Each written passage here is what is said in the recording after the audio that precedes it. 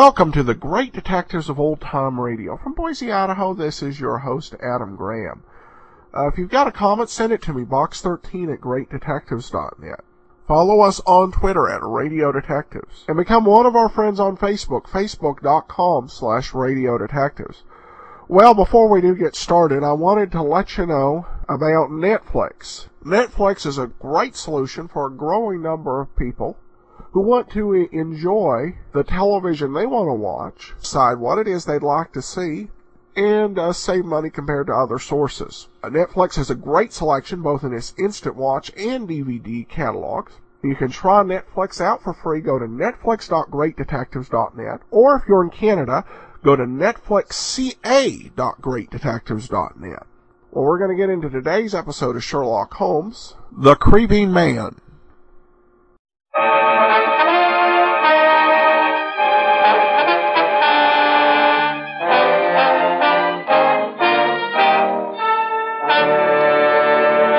Kreml Hair Tonic and Kreml Shampoo present the new adventures of Sherlock Holmes, starring Nigel Bruce as Dr. Watson and Tom Conway as Sherlock Holmes.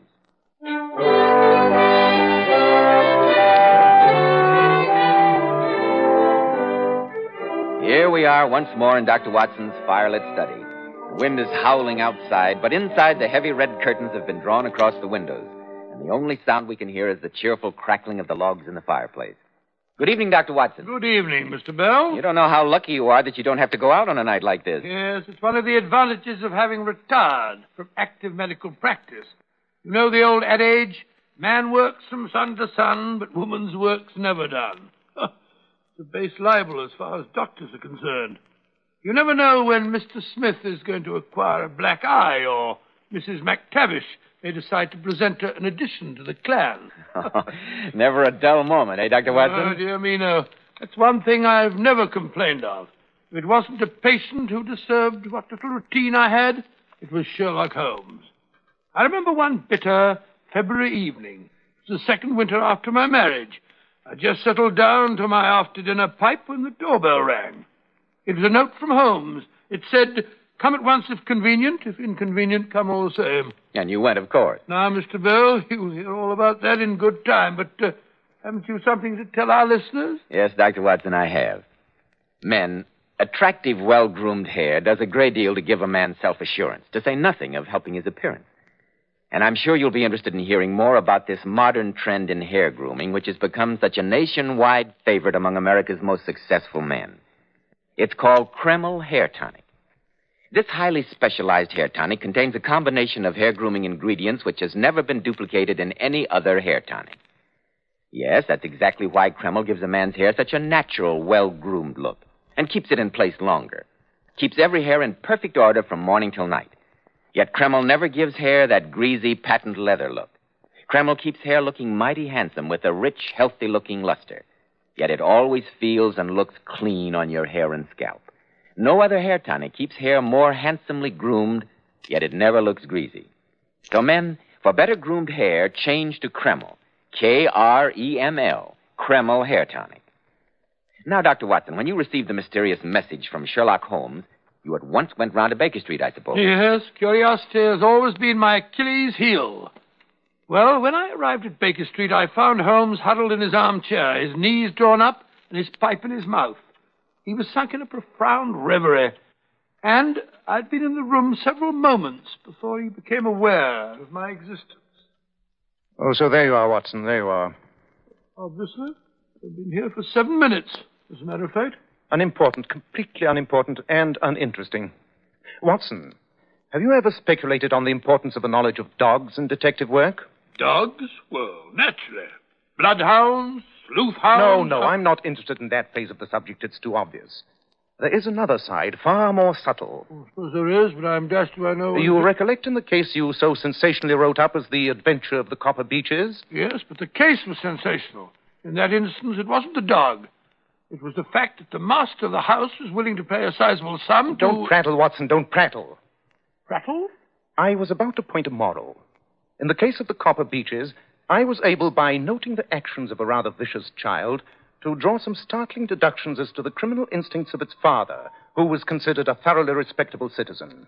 Oh, of course, yes, I remember, but what's that got to do with... My line of thought about dogs is analogous. Whoever saw a frisky dog in a gloomy family, or a sad dog in a happy one? Snarling people have snarling dogs.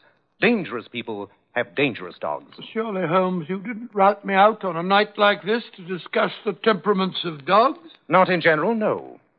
What interests me is why Professor Presbury's faithful wolfhound Roy endeavors to bite him. You mean Professor Presbury, the famous Camford's physiologist? Quite. The dog, until recently a most devoted animal, has attacked his master twice. Huh? What do you make of it? The dog is ill. Possibly. But he attacks no one else. Nor does he molest his master save on very special occasions. Curious, Watson, very curious. Ah, that must be Mr. Bennett, Professor Presbury's assistant. He is before his time. His appointment was 8:30. Come in, come in. Ah, good evening, Mr. Bennett. Good evening. This is my friend and colleague, Dr. Watson. I couldn't consider undertaking a case or solving an enigma without his invaluable aid. Oh, Holmes, well, pay no attention to Mr. Bennett. He's pulling my leg again. Delighted to meet you, sir. I hope you'll forgive me arriving so early, Mr. Holmes, but Edith is so worried about her father, and naturally Quite so. Edith, my dear Watson, is Professor Presbury's daughter, to whom Mr. Bennett is engaged to be married. Am I right? Yes, Mr. Holmes, I have that honor. Oh, congratulations, young man, congratulations. Ideal state matrimony. Watson, stop chattering. Oh, I was only going to say that I've only been... Now then, Mr. Bennett, I believe you gave me the salient points of the case in your letter, but I've not had the opportunity to relate them to Dr. Watson. So if you will be good enough to go over the matter again... Certainly, Mr. Holmes. The professor, as you may know, Dr. Watson, is a man of splendid reputation. Yes, indeed he is. A trifle positive, I might even say combative, but there has never been a breath of scandal, at least until a month ago. Dear me, don't tell me that old Presbury started to sow his wild oats at his age. I always considered him the soul of respectability. Well, you see, early last fall he became attached to the daughter of Professor Morphy. It was not the reasoned courting of an elderly man, but rather the passionate frenzy of youth. In short, his family considered the infatuation rather excessive? Exactly. And so I gathered did the young lady, although her father, Professor Morphy, favored the match. Yes. Presbury is fairly well-to-do, I understand. Yes. About a month ago, Professor Presbury did something he's never done before. He left home without telling anyone he was going. A fortnight later, he returned rather travel-worn. Oh, where'd he been? Well, he refused to say. By chance, however, I received a letter from a friend of mine in Prague, saying he'd seen the professor at a distance. And now comes the remarkable part of the story. Oh? Yes, Dr. Watson. From that time on, a curious change came over the professor. Those around him had the inexplicable feeling that he was under some influence that darkened his better nature. You don't think that he was hypnotized, possibly, or mentally unbalanced in some way? No, on the contrary. His lectures were more brilliant than ever. His mind was singularly alert.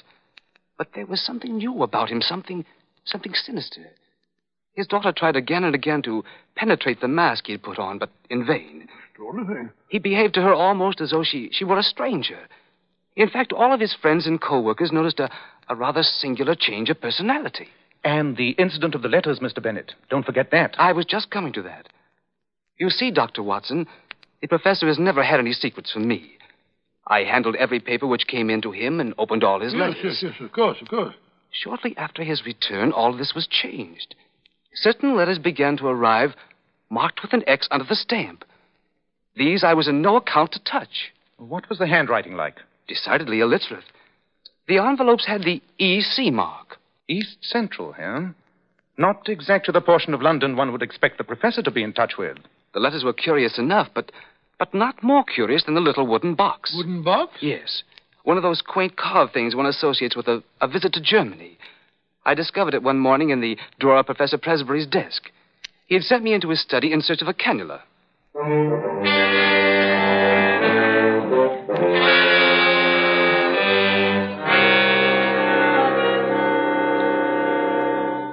I put it on my desk, Bennett, in front of the inkwell. It's not here, Professor Presbury. I'll try the drawers. It's usually in the upper right.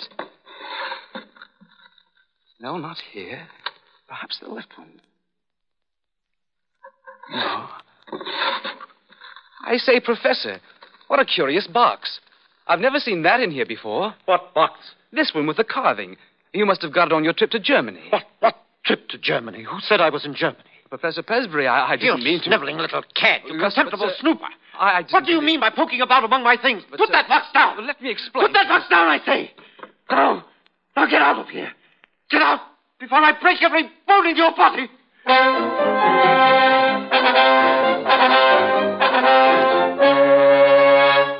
Jolly chap, the Professor. Sounds as if he were heading for an apoplectic fit. Do you remember the date of that outburst, Mr. Bennett? It was December the 2nd. It was on that very day that Roy the Wolfhound made his first attack on the Professor. An attack? Do you mean that the dog actually bit him? Well, he certainly tried to. When was the next attack? December the 11th, and again on December the 20th. After that, we had to banish Roy to the stables. Singular, most singular. Those dates were new to me. There have been some even stranger developments since I wrote you, Mr. Holmes. Yes? What I speak of occurred the night before last. It was really a terrifying experience. Yes, go on. I live with Professor Presbury, as you know, Mr. Holmes. I'd retired rather early and was correcting the papers of a lecture I was to deliver in the morning. At 11:30, all was quiet, and I blew out my lamp and went to sleep. A little after midnight, I was awakened by a curious shuffling and muttering in the corridor. It was followed by a series of dull knocks on what I took to be Edith's door. I heard her open the door. There was a gasp, and then she uttered a terrible scream. Edward, help! It's all right, darling. I'm coming. What's the matter? Don't look so terrified. Oh, Edward. Edward, it was horrible. Like a nightmare. What was? Oh, darling, don't tremble so. I'm here now. Tell me what frightened you. I thought I heard someone knocking at my door. I heard it, too. I got up and opened the door, and there it was, leering up at me. It? What do you mean? Was it a man? I don't know. I only know it was something dark and crouching. I screamed, and it hurried down the hall, not quite on its hands and knees, with its face sunk between its shoulders. How awful. You lock yourself in, and I'll have a look. No, don't leave But, me. darling, Shh. Do you hear anything? No. Nothing that... There it is again. In the ivy outside the window. As though someone were climbing up the wall. But that's impossible. The window's a good 20 feet from the ground. Nobody would dare. Look. On the windowsill. A hand. It's drawing itself up. Here comes the head. Good heavens, what a horrible face. The eyes that leer. Oh, Edward! Edward! It's Father!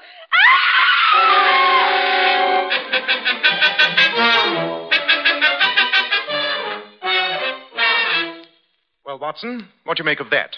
The professor crawling about in this curious fashion. Lumbago, probably. I've known it to double a man up. Oh, rubbish, Watson.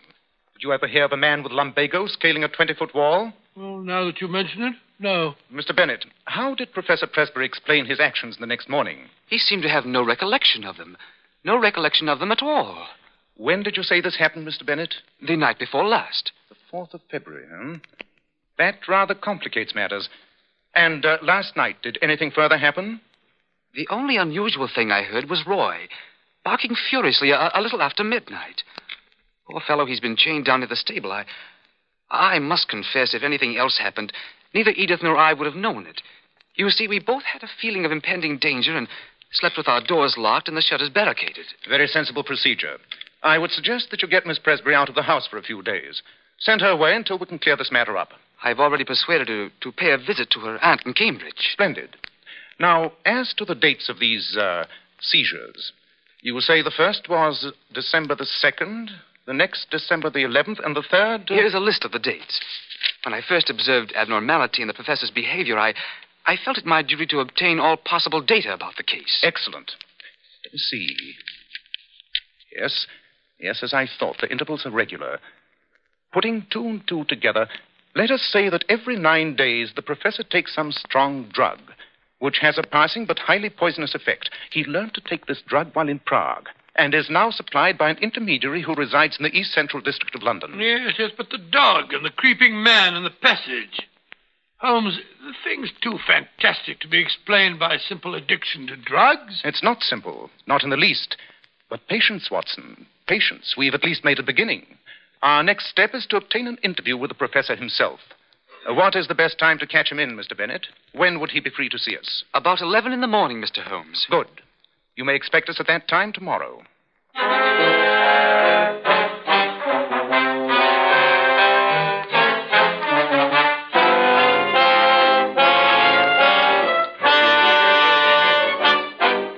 In just a moment, we'll keep our appointment with the professor. But first, men, remember, if you want your hair to look healthy and handsome, one of the first requisites is a hygienic scalp. And when you buy a hair tonic, be smart. Enjoy the extra advantages of a highly specialized hair tonic like Kreml. Kreml contains a combination of hair grooming ingredients which is found in no other hair tonic.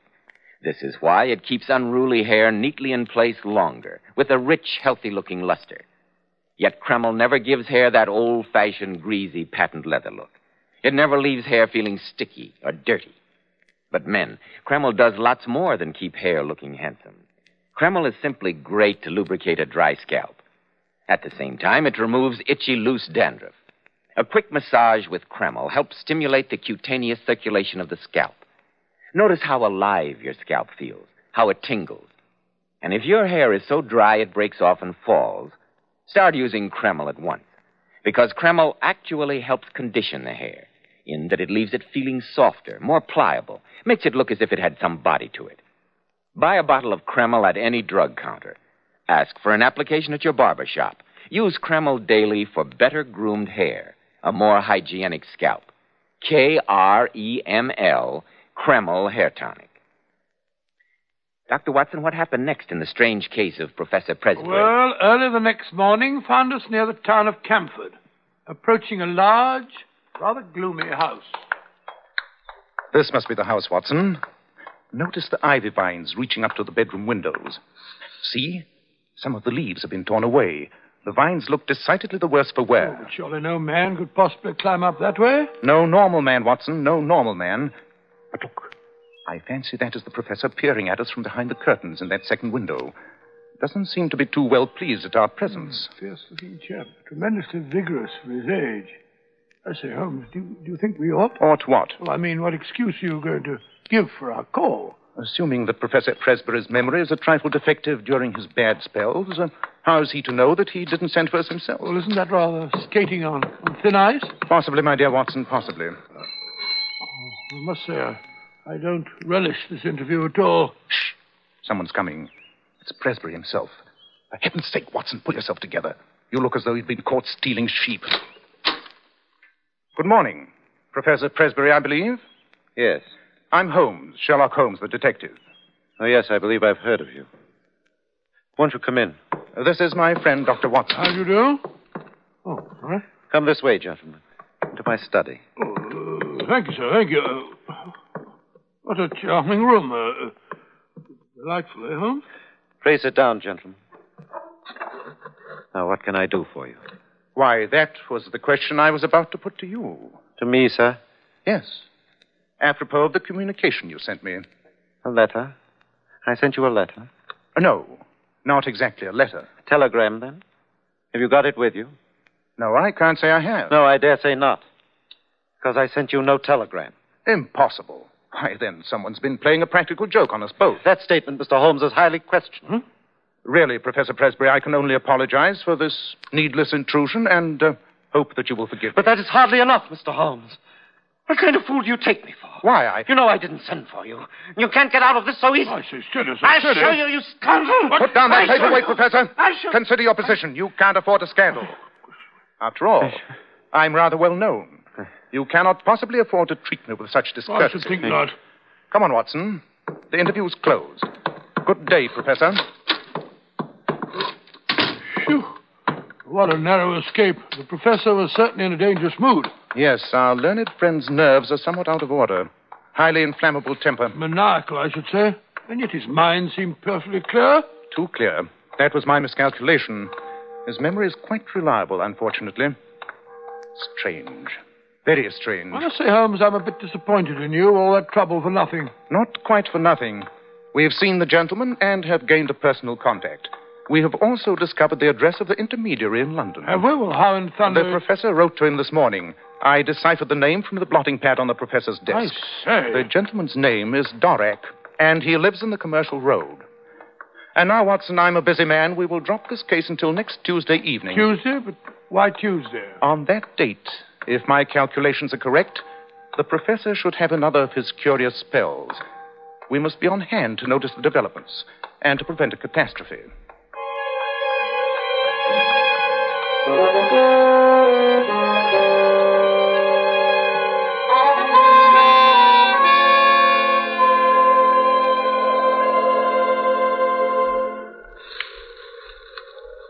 Mr. Holmes, this isn't my idea of the way to spend a pleasant evening.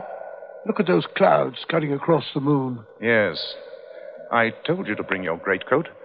I suspected it might be a trifle drafty. Drafty? My legs are quite numb from crouching behind this gooseberry bush. Why did you have to pick this particular night? If the cycle of 9 days holds good, we shall have the professor at his worst tonight. Moreover, I ascertained that he received a packet from the man Dorek this morning. Yes, we shall see. We shall see. Look. Someone has lit a light in the corner bedroom. That must be the professor. So I was right in my calculations. Things are beginning to happen. I warned Bennett not to try to interfere with him, but to follow him at a safe distance. Safe? You don't think that he's as dangerous as that, do you? I don't think so. I know it. What? Have you your revolver handy? Yes, but you don't think I should be obliged to use it, huh? Oh, control your nerves, Watson. I can hear your teeth chattering. It's not nerves, it's a cold. The professor's symptoms are particularly interesting. Apart from these fits, he has more energy and vitality than ever. And then his knuckles. Did you notice his knuckles? No, I can't say that I did. Thick and horny. Quite unusual for a man. Very curious knuckles that can only be explained by the mode of progression observed in... Knuckles. But of course. And the dog. And the ivy. Why didn't I think of that before? Holmes. Look.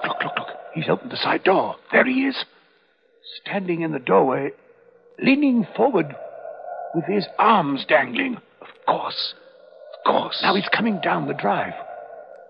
Wait, he's not walking, he's crouching. Running and skipping along on his hands and feet.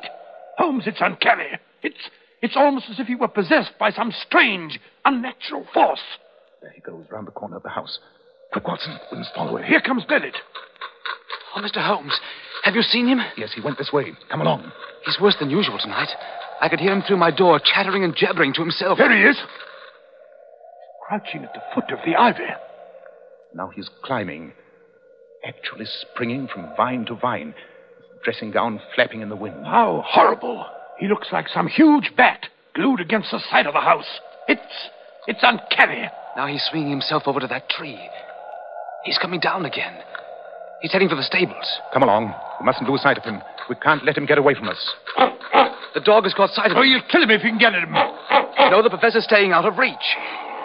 Look at him crouched on the ground like that. He's teasing the dog. He's throwing stones at it. Oh, this isn't human. Quite, Watson, quite. Professor Presbury isn't human. Great heavens, Holmes, what do you mean? Look out! Roy's leash is broken. He's after the professor. He'll kill him. Come on. He's got him by the throat. Drag them apart. Come on, drag them apart. Down, I say. I've got him by the collar. Watson, help me carry the professor into the house. His throat is badly mangled.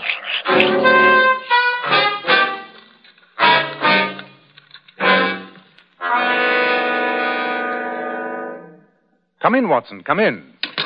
I've been looking over the professor's laboratory while you were treating his injuries. How's he coming along? As well as can be expected. He'll pull through, I fancy. The wound was dangerously near the carotid artery. The hemorrhage was rather serious, but, I say, what's that you got in your hand? The professor's little German box. Curious, isn't it? Yes, but it's open. You've broken the lock. Really, Holmes, you think that you ought to go... Probably not. But not being deterred by your scruples, I've gone ahead. The contents are quite enlightening, if your conscience will permit you to look. 2 files, 1 empty and 1 nearly full. And a letter with a cross under the stamp. Yes, that's from our Mr. Dorek, the London intermediary. It contains another note that completely solves the mystery. Here it is. It's signed H. Lowenstein. H. Lowenstein? But I say, that's the Lowenstein. Obviously, Watson, obviously. I mean, it's Dr. Lowenstein, the famous Prague physician, who claims to have discovered a serum that will rejuvenate people. It's been tabooed, of course, by the medical profession, because he refuses to reveal its source. And for a good reason. Here, read the letter. Let's have a look. Honored colleague, since your visit, I have thought much of your case. I beg you report fully to me on the results of my treatment. It is possible that the serum of anthropoid would have been better. I have, as I have explained, used black-faced langur because a specimen was accessible. The langur is, of course, a crawler and a climber, while anthropoid walks erect and is in every way nearer to man. But I say, Holmes, this is beastly. The langur is an ape. Quite. It is found on the slopes of the Himalayas and is the biggest and most human of the climbing monkeys. Then that serum explains the professor's recent peculiarities. He used it in an attempt to regain his youth. Yes, giving himself a dose at 9-day intervals, with the curious results we've witnessed. It's dangerous to trick nature, Watson. When man tries to rise above it, he is liable to fall below it. Even the highest type of man may revert to the animal if he leaves the straight road of destiny.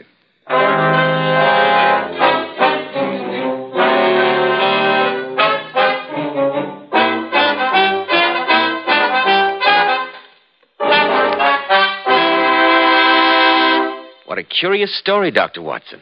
But did Holmes manage to stop the treatment? Indeed. He wrote to Dr. Lowenstein and told him that he would be held criminally responsible if he continued to circulate his poisons.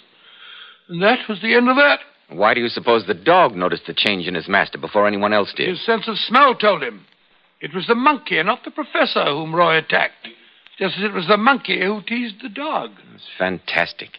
I didn't know such things were possible, Dr. Watson. Oh, dear me, yes. Both in detection and in medicine, things are apt to happen that it is difficult for the lay mind to believe. And between you and Mr. Holmes, you covered both fields. Yes, 221 Baker Street must have been an exciting place to reside when you both lived there. Yes, Mr. Bell, as you remarked a few minutes ago, we never had a dull moment. Dr. Watson will be back in just a moment to tell you about next week's story. Here's some sensational information for our lady listeners.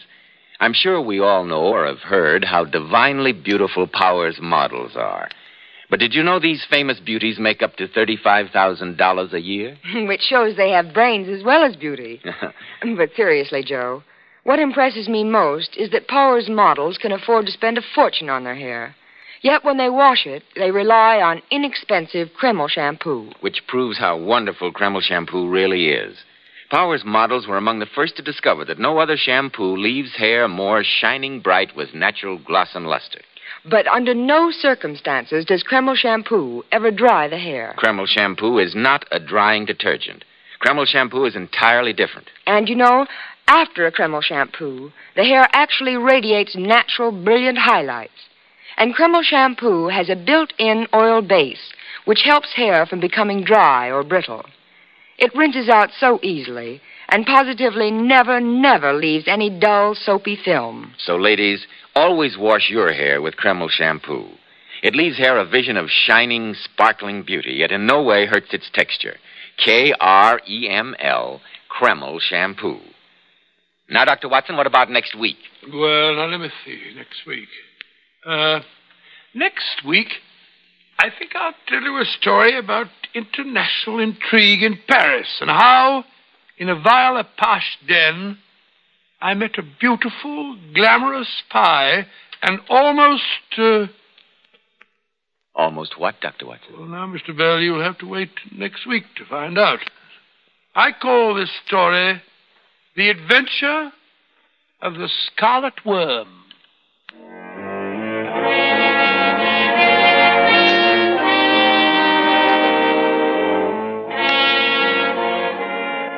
Tonight's Sherlock Holmes adventure was adapted from Sir Arthur Conan Doyle's story, The Creeping Man.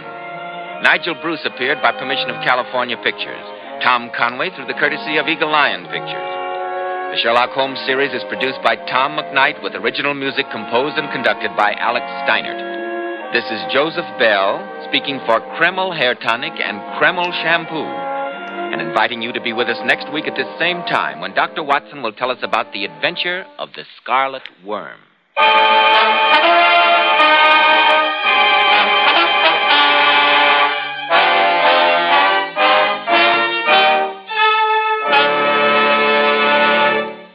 There are 80,000 patients in our veterans' hospitals. Your Red Cross contribution helps place the volunteer efforts of the community at their service. This is just one part of the Red Cross story. Give generously to the Red Cross. This is ABC, the American Broadcasting Company. Welcome back. This episode is also known as The Strange Case of Professor Presby, and this definitely turned a little bit towards science fiction. But that shouldn't surprise us too much, given that a lot of the rest of the stuff that Doyle wrote outside of Sherlock Holmes would probably fall neatly into that category. And critics remain somewhat divided on it, whether it is a brilliant look into the soul or it is sci-fi drivel. Well, I'll let the listeners make up their mind on that one. It was an interesting change of pace. If every episode were like this, I don't know if I'd like it, but it's okay to mix it up every now and again. Well, we turn now to listener comments. Tim in Texas says, longtime listener with much thanks for your podcast. I write in defense of Sherlock Holmes, who seems to be getting the short straw in your recent survey. To me, Holmes is by far the best. Well plotted, great actors, and intellectually challenging. Hair cream, of course, has nothing on Petri wine. Although one can certainly appreciate hearing from Powers models, but the change from Rathbone to the new guy was seamless. Love it. Thanks, Tim. There is one way in which Kreml could be superior to Petri wine. That's if you need that polished, professional look that tells you, wait a second, I'm starting to do a commercial. I don't even think I can even charge him for it even. Well, I digress. Thanks so much for the comment, Tim. Definitely appreciate Sherlock Holmes. Got a comment from Tom who says, just thought it was about time to let you know how much I enjoy your podcast. I've been a listener for a year, and I now have my wife listening. Really enjoy your commentary. Old-time radio was before my time, but I now know why they refer to it as the theater of the mind. An apt comment after today's episode. I really thought that they did a good job with narration, helping our imagination along, as there was no way that sound effects could convey what we were hearing in the episode. So they did a good job staging it and still not seeming way over the top. So finally, a couple more comments, these from Podcast Alley. I love this podcast. I love the stories and Adam's enthusiasm and knowledge of the podcast. I love the quality of the stories as well, and I think it's a real treat when I hear the ones with people talking in the background goofing off. I think it makes the story much more real. Yeah, the rehearsal recordings are, they're interesting. I've heard that some sets, like Gunsmoke, were a little more raucous than the others from some rehearsals, but I particularly on that last Johnny Dollar rehearsal we had a couple weeks back, where he blew that line, that really was that was classic, and I was glad to be able to bring that to you. And then another one, so glad I found this podcast on iTunes. Enjoy the commentary at the end of each episode too. Thanks for all your hard work. And I can't get through the day without a Sherlock Holmes, Nero Wolfe, or Johnny Dollar episode. Well, thank you so much for all your comments. They're much appreciated. For those of you who have the app or our premium site, we have our second app extra up. This one is an episode of The Family Theater starring Tom Conway, who is the star of Sherlock Holmes at this point. So that's available to you. But that'll do it for now. We will be back tomorrow with yours truly, Johnny Dollar. In the meanwhile, send your comments to box13 at greatdetectives.net. Follow us over on Twitter at Radio Detectives. And become one of our friends on Facebook, facebook.com/Radio Detectives. From Boise, Idaho, this is your host, Adam Graham, signing off.